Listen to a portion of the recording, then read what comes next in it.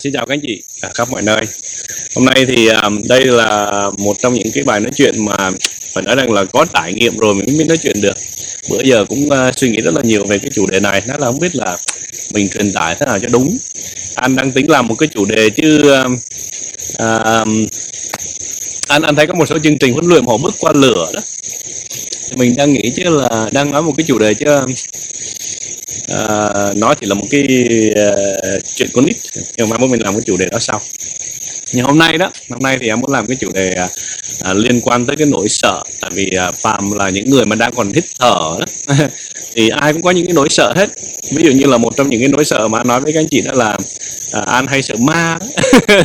Có thể mình sinh ra lớn lên trong một cái miền quê đó, từ nhỏ tới lớn toàn nghe chuyện ma không à, thành ra là cứ đâm ra hay có cái trí tưởng tượng rất là phong phú. Mình đi đâu cũng sợ một người mặc áo trắng nhảy ra ôm cổ mình hết. Anh còn nhớ là ở Việt Nam, ở ngay cái làng quê của anh á, là có một cái nhà gọi là nhà đòn đó. Nhà đòn tức là cái nhà mà mỗi cái xóm người ta có một cái nhà để khi có người chết á, thì đó là cái xe mà người ta đẩy cái hòm ra nghĩa trang. Và mỗi lần mà bước qua chỗ đó thì nó là giống như là mình đọc hết kinh này tới kinh nọ để mà bước qua cái chỗ đó mà vẫn sợ đó. Còn đi qua nghĩa địa thì khỏi quên đi ha. Được cái ở Mỹ đó, mình ở Mỹ thì cái nghĩa địa ở Mỹ nó khác không? Mình lái xe qua bình thường, mà mình thấy là người dân họ ở chung quanh nghĩa địa cũng rất là bình thường. Hôm vừa anh về Việt Nam thì có ghé nghĩa địa thăm mộ của ba anh đó, thì anh thấy bây giờ người ta cũng ở chung quanh nghĩa địa rồi. Tại vì nghĩa địa bây giờ nó không giống như hồi xưa là cỏ mọc tùm rồi tới thui. Bây giờ nghĩa địa nghĩa trang bây giờ thấy là thắp đèn sáng choang, nhiều khi tối do nó đi dạo còn có nữa. Ok, nhưng mà một lần nữa chào các anh chị em. Và cũng giống như là bình thường đó, trước khi mình bắt đầu mình yêu cầu chút là nếu các anh chị thích những cái video này đó, anh chị hãy chia sẻ với những người khác nhé. Mục tiêu của anh là có 10.000 người trong cái trang này, nhưng đó là cái mục tiêu của lâu dài. Nếu mà chúng ta mỗi người một tay hỗ trợ để mà làm chuyện nó xảy ra trong thời gian ngắn nhất thì là tốt. Còn bằng không thì 5 năm sau cũng được. Bây giờ chúng ta mới có khoảng 800 người thôi, buồn cười lắm nha. Là trên cái trang cá nhân của anh đó thì anh có 5.000 người bạn, và anh có khoảng 9.000, 10.000 người theo dõi mình, tức là cộng lại mình có 10 mấy ngàn người tất cả, đúng không? Nhưng mà trong cái trang này biết tại sao người ta chưa nghe tới. Thành ra là mỗi người một tay nhá. Ok, rồi bây giờ đó anh nói về cái chủ đề ngày hôm nay này, tại vì đây cái chủ đề nó quan trọng quá. Tại vì có những người chúng ta để những cái chuyện này nó cản trở những cái bước thành công của mình. Và bản thân anh thì dĩ nhiên là chúng ta có rất là nhiều nỗi sợ các anh chị. Và cái mà anh muốn các chị nên chú ý này là cái mục tiêu của mình không phải là làm cho mình hết sợ các anh chị. Tại vì nếu mà nói là làm cho mình hết sợ đó thì nó rất là vô lý. Tại vì con người của mình khi mình còn có cảm xúc, khi mình còn có suy nghĩ thì luôn luôn có những cái nỗi sợ, và có nhiều cái nỗi sợ khác nhau. Có người thì sợ vợ, có người thì sợ chết, có người thì sợ nước, có người thì sợ rắn, có người thì sợ cào, có người thì sợ nhện, đúng không? Có những cái nỗi sợ. Anh còn nhớ nha, đây là những cái chuyện này. Anh nhớ là 3 năm trước đó thì tụi anh đi qua bên Vancouver, ra qua đảo River Campbell để đi chơi đó. Thì ở bên đó ngoài biển đó, nó có con hải sâm nó to rồi này. Thì anh nhìn có thể hải sâm là da gà da vịt nó nổi lên, nó như con sâu to rồi đó. Thì anh thấy Kiều cầm con hải sâm lên nó to vậy này, nó nhớt lắm, rồi cầm kéo cắt cái đầu nó. Thì mình chỉ mới đứng nhìn thôi, mình đã đưa Kiều nói anh cầm lên, nó thôi khỏi anh cầm đâu. Nhưng mà ngược lại, Kiều gặp con nhện Kiều cũng sợ, gặp con dế Kiều cũng sợ, gặp con mèo Kiều cũng sợ, tức là gặp cái con quỷ gì Kiều cũng sợ. Nhưng mà cái con hải sâm là cái mình nhìn cho mình nổi da gà, mà Kiều lại không có sợ. Thành ra là có rất là nhiều cái nỗi sợ. Nhưng mà cái anh đang nói đây là không phải những cái nỗi sợ về con này con nọ, nhưng có những cái nỗi sợ chúng ta cần phải không phải là vượt qua, mà học cách chinh phục nó. Và đây là cái sự khác biệt. Vượt qua thì có nhiều người nghĩ chứ là tôi vượt qua rồi tôi không có sợ nữa. Không phải. Và anh muốn quay lại cái câu chuyện mà anh đi nhảy dù đó. Thì hôm thứ Bảy vừa rồi anh đi nhảy dù, và đây là 5 cái quá trình mà anh muốn chia sẻ với các anh chị về cá nhân của anh này.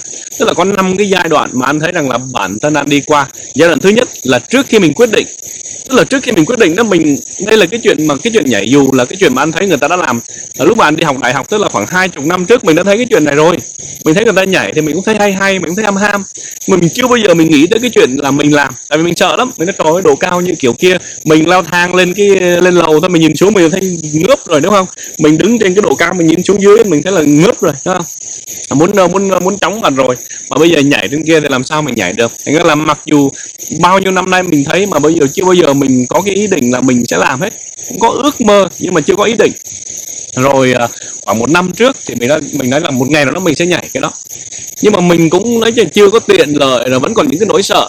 Thế là qua những cái giai đoạn thì anh thấy rằng là có 5 cái giai đoạn. Giai đoạn thứ nhất là trước khi mình quyết định một cái gì đó, thì cái bán cầu não trái của mình nó làm việc rất là nhiều và nó phân tích rất là nhiều. Đó là thứ nhất là chưa có tiện đâu, thứ hai là giá cả nó có mắc quá, thứ ba là lái xe đi xa quá. Tức là có rất là nhiều cái cớ.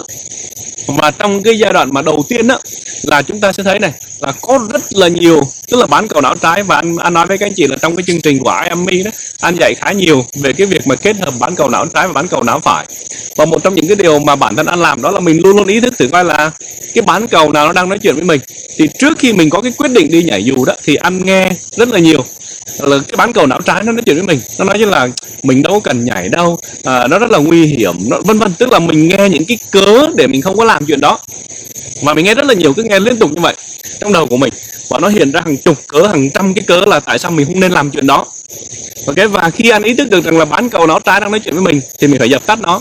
Và tới một lúc mà đó, giai đoạn đầu tiên là cái giai đoạn mà trước khi mình có một cái quyết định, thì khi mà anh nói rằng là mình không có thể nào lắng nghe những cái cớ này được, mình phải quyết định. Và anh quyết định rằng là mình sẽ đi nhảy dù, và anh mở cái lịch của anh ra, anh chọn một ngày và anh đăng ký lên ngay lập tức. Tức là trong cái lúc mà mình đang bị bán cầu não trái chi phối nhiều nhất, là lúc đó mình quyết định là mình sẽ làm chuyện này. Và mình phải quyết định rất là nhanh chóng, tại vì mình không có quyết định nhanh chóng đó thì cái bán cầu não trái nó tiếp tục nó đưa cho mình rất là nhiều cái cớ nữa, lại mình càng không dám làm nữa, đúng không? Thành ra là trong vòng một ngày anh quyết định, anh nói là mình sẽ đi nhảy.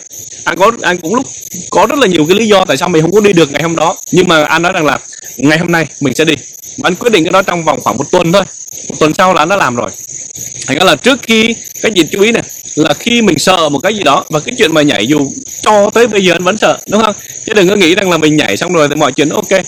Thành ra là cái gì nên chú ý là trước khi mình làm một cái gì đó thì các chị chú ý rằng là bán cầu não trái của mình sẽ đưa ra cho mình rất là nhiều cái cớ để mình không quyết định, mình cần phải đi đâu đó, mình cần phải làm việc gì đó, vân vân. Và cái này nó không có nhất thiết nó phải là việc cái gì cái chị sợ đâu, mà nhiều khi đó là cái việc các anh chị biết rằng mình cần làm hoặc là muốn làm thậm chí, nhưng mà bán cầu não trái nó đưa cho mình quá nhiều cái sự biện hộ. Thành ra là bởi vậy cho nên cuốn sách mà Suy nghĩ để làm giàu của Napoleon Hill, một trong những cuốn sách nổi tiếng của thế giới, được dịch ra trên 120 ngôn ngữ đó, trong đó Napoleon Hill có nói một câu này là người thành công quyết định rất là mau chóng và thay đổi ý định rất là chậm chạp.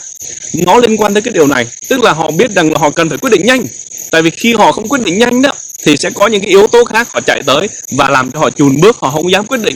Thành ra là các anh chị cần phải, nếu mà có cái việc gì các anh chị biết rằng mình cần phải làm, sợ hay là vân vân, thì các anh chị cần phải quyết định rất là nhanh.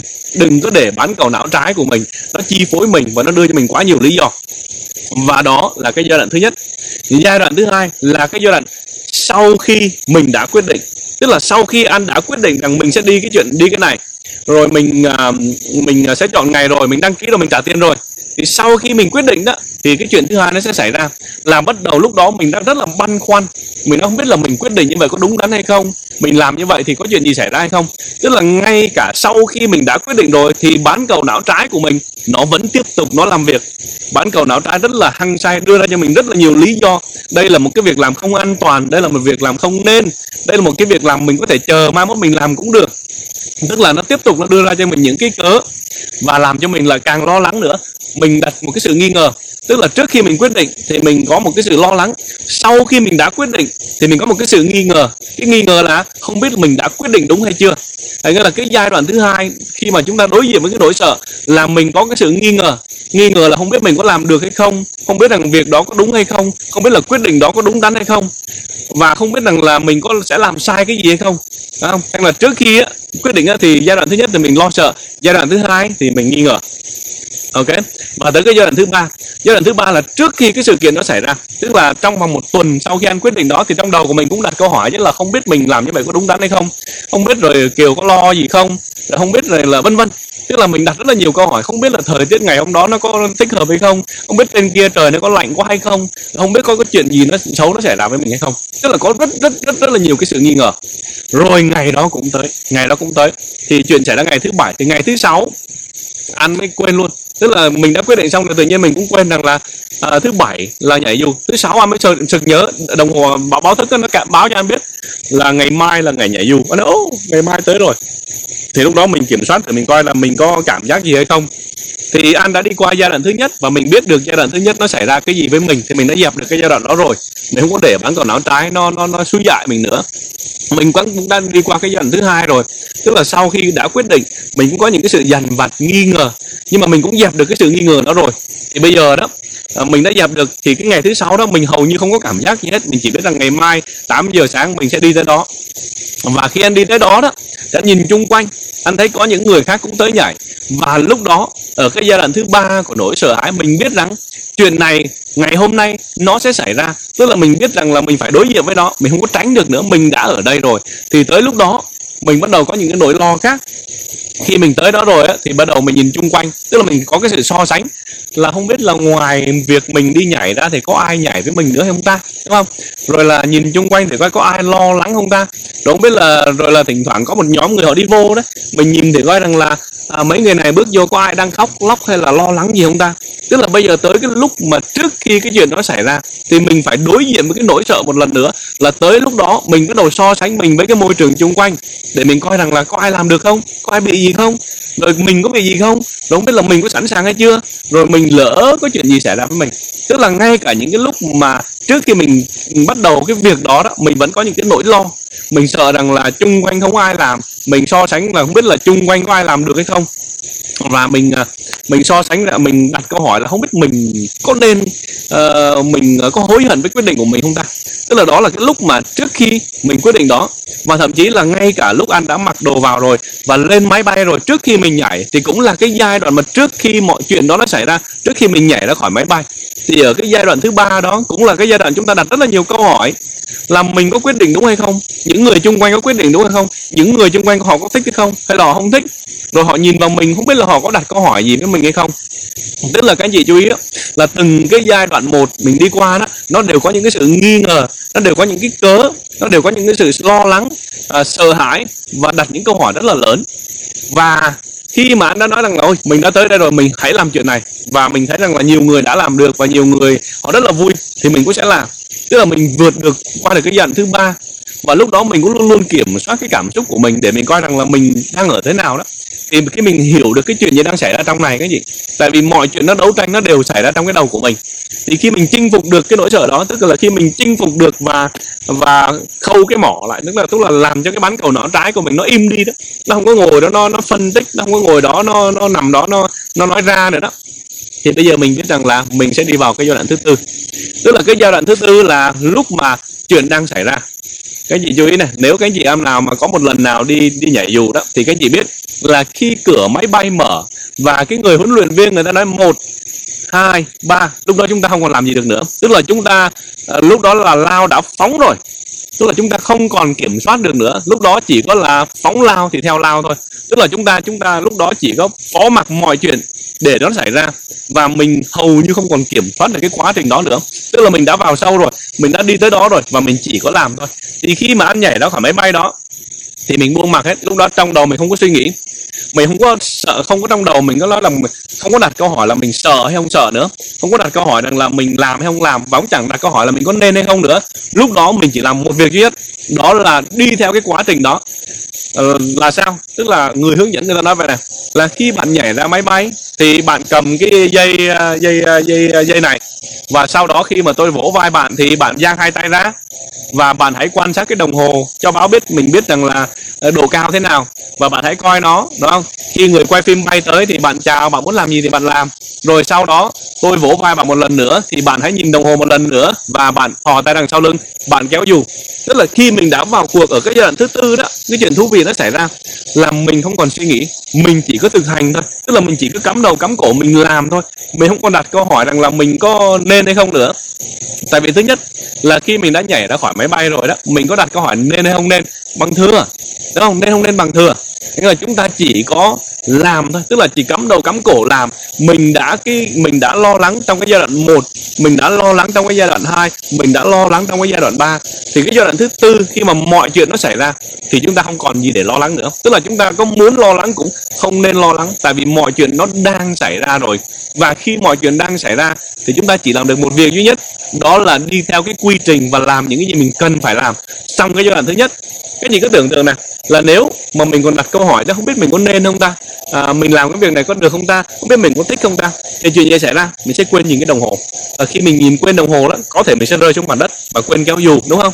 Thấy là có những người trong chúng ta đó, chúng ta hay quên cái giai đoạn này. Tức là chúng ta ai cũng vậy, đi qua những cái giai đoạn thứ nhất có rất là nhiều cái cớ, nhiều cái sợ, rồi vượt qua được giai đoạn thứ nhất, tức là khi đã quyết định rồi, ok tôi sẽ làm, thì tới cái giai đoạn thứ hai là sau khi đã quyết định làm rồi, mình vẫn còn lưỡng lự, về nhà vẫn có những người nói ra nói vô, rồi đọc tài liệu này tài liệu nọ, mình vẫn có những cái sự lo lắng. Và ngay cả trước khi mình lên máy bay hay là mình vào cuộc đó, mình vẫn có cái sự nghi vấn. Nhưng mà các anh chị có thể làm được những cái chuyện đó trong 3 cái giai đoạn đầu thôi. Khi các anh chị đã vào cái giai đoạn thứ tư là lúc mình đang thực hành rồi đó, tức là đã vào cuộc rồi đó, thì chúng ta đừng có đặt cái sự nghi vấn nữa, mà chúng ta phải đi theo cái quy trình cho chấm dứt. Tại vì càng nghi vấn, càng đặt câu hỏi thì nó trì trệ cái quy trình chúng ta làm việc lại. Thành là khi anh đang rơi xuống như vậy đó, thì trong đầu của mình nó chỉ có xảy ra một chuyện nhất là cái động tác kế tiếp mình cần phải làm là cái gì. Mình cũng chẳng đặt câu hỏi rằng là cái động tác đó tức là mình không có nêu câu hỏi đó, mình chỉ có tuân thủ thôi, mình chỉ làm thôi. Và sau khi anh rơi như vậy là khoảng 3 cây số, tức là trong vòng 1 phút đó, mình rơi khoảng 3 cây số. Thì khi mà rơi tới đó rồi thì người ta đập vai của anh và anh nhìn đồng hồ, anh thấy là còn 6.000 feet, tức là khoảng 1 cây số mấy. Thì anh thò tay ra sau lưng và giật cái dây và cái dù nó bung ra. Và khi đó rồi thì mọi chuyện nó xong rồi, tức là khi mình bung dù ra thì bắt đầu nó từ từ xuống, và lúc đó thì hầu như là sự an toàn là tuyệt đối rồi. Và khi xuống tới đất thì anh nói rằng là không biết là bây giờ mình có cảm giác như thế nào. Và lúc mà gấp dù lại và anh đi vào ở trong đó thì anh cũng đặt câu hỏi chứ là bây giờ mình đang có cảm giác như thế nào. Thì lúc đó đó bản thân anh có một cảm giác rất là phấn khởi, tức là sang cái giai đoạn thứ 5, khi mình đã làm được một cái gì đó rồi và mình đã hoàn thành nó, thì cái giai đoạn thứ 5 mình phản ảnh lại mới nói nó cũng đâu đến nổi tệ như mình nghĩ đâu nhỉ. Và thậm chí là mình cũng thấy thích và mình cũng rất là tự hào vì mình đã hoàn thành được một cái việc mà trước đây mình sợ. Thế nên là các anh chị chú ý cái chuyện này này, tức là cá nhân của mỗi người chúng ta. Cái câu mà anh vẫn nói là sợ thì sợ mà làm thì hãy làm đó, đúng không? Thì đây là cái điều quan trọng. Anh không có nhảy máy bay như vậy để mà chinh phục độ cao hoặc là vượt qua nỗi sợ, mà anh làm cái đó để biết rằng là khi mình đối diện với những cái chuyện đó mình sẽ làm gì. Và anh đã quyết định rồi là ngày 21 tháng 9 anh sẽ nhảy nữa. Không phải là bây giờ mình hết sợ các anh chị, anh chắc chắn với các anh chị là tới cái lúc mà máy bay lên như vậy, mình nhìn ra ngoài mình cũng sẽ có những cái nỗi lo lắng, đúng không? Mình đâu phải là người mình đồng đúng không? Mình sẽ có những cái chuyện đó, và đối với anh đó là chuyện bình thường. Nếu mà ngày thứ 7 đi nhảy và thứ 6 anh ngủ không được vì anh lo lắng, anh sợ hệt, đó cũng là cái chuyện bình thường. Và cái điều quan trọng là anh ý thức được rằng là con người của mình sẽ đi qua từng cái giai đoạn đó. Tức là anh biết rằng là anh sẽ đi qua cái giai đoạn thứ nhất, và cái giai đoạn thứ nhất đi qua rồi, tức là mình đã quyết định rằng là ngày 21 tháng 9 mình sẽ nhảy nữa, quan trọng là ai nhảy với mình thôi, tức là giai đoạn xong rồi. Nhưng mà rồi mình cũng sẽ mình lại tiếp tục một lần nữa, mình đi qua cái giai đoạn thứ hai là mình nghi ngờ, mình cũng vẫn còn tiếp tục lo lắng, và anh biết rằng là anh sẽ đi qua cái giai đoạn thứ 3, rồi thứ 4 và thứ 5. Và khi mình ý thức được cái chuyện đó thì mình biết cách mình cần phải phản ứng như thế nào khi mà mình đang ở những cái giai đoạn đó. Thành ra là không phải rằng là các anh chị nhảy một lần rồi tự nhiên mình hết sợ các anh chị. Tất cả những người mà An nói chuyện đó, họ nói không, độ cao tôi sợ chứ tôi đâu có phải là khùng, ở trên cao nhảy xuống có vấn đề gì tôi cũng lo chứ tôi đâu phải khùng, nhưng mà tôi biết tôi cần phải làm gì để tôi có thể vượt qua được những cái đó. Tức là mỗi lần mình làm, có thể là mỗi lần mình lo lắng, giống như là khi các anh chị kinh doanh hay là các anh chị đối diện với cuộc sống đó, có rất là nhiều cái trong cuộc sống của mình làm cho mình lo lắng sợ sệt. Giống như bản thân An đi, An nói trước công chúng là An sợ ma mà, nhưng mà không có nghĩa rằng là mình không có dám đi trong bóng tối, không có nghĩa rằng là mình không dám đi một mình vào nghĩa địa các anh chị. Khi hoàn cảnh đòi hỏi, anh sẽ làm chuyện đó. Thế là cái vấn đề không phải là mình sợ rồi mình không làm, và cái vấn đề là mình sợ nhưng mà mình biết rằng mình cần phải vượt qua nó như thế nào, mình phải chinh phục như thế nào. Và những cái cảm giác sợ hãi không phải vì vậy mà nó biến mất. Có thể những cái cảm giác đó mình học cách làm quen với cảm giác đó, và đặc biệt là mình học cách làm quen với cái việc xử lý với những cái nỗi sợ của mình. Nghĩa là trong những việc của anh làm, có những người nói chắc đi tìm cảm giác mạnh. Anh nói là cảm giác mạnh đâu cần phải lên máy bay, thiếu gì cảm giác mạnh, đúng không? Ra đường đạp xe hết ga chạy cũng có cảm giác mạnh vậy, đúng không? Tức là có rất là nhiều cách để chúng ta có thể làm. Nhưng mà cái mà anh rất là quan tâm đối với bản thân anh, đó là anh rất là tò mò là đối với bản thân mình làm gì, mình suy nghĩ gì, mình có cảm xúc gì, và đặc biệt là mình có phản ứng như thế nào khi mình đối diện với những cái hoàn cảnh khác nhau. Hồi nãy có nói chuyện sơ sơ về cái chuyện bước qua lửa đó. Nói bây giờ các anh chị đốt lửa để than mà kêu anh bước qua anh vẫn sợ vậy, đúng không? Mình đâu có nhìn vô mà đấy tôi nhảy máy bay tôi còn nhảy được mà cái này anh thua gì đâu, mình vẫn sợ vậy, đúng không? Bây giờ anh đang đứng đây mà con rắn nó bò tới thì mình cũng phải chạy vậy, đúng không? Thế là các anh chị nên chú ý này, là cái quan trọng nhất, cái bài học lớn nhất mà chúng ta cần phải học đó không phải là chinh phục nỗi sợ. Tức là có những người nghĩ rằng là mình phải làm cái gì đó để mình không có sợ nữa. Anh nói chuyện đó không phải là chuyện quan trọng.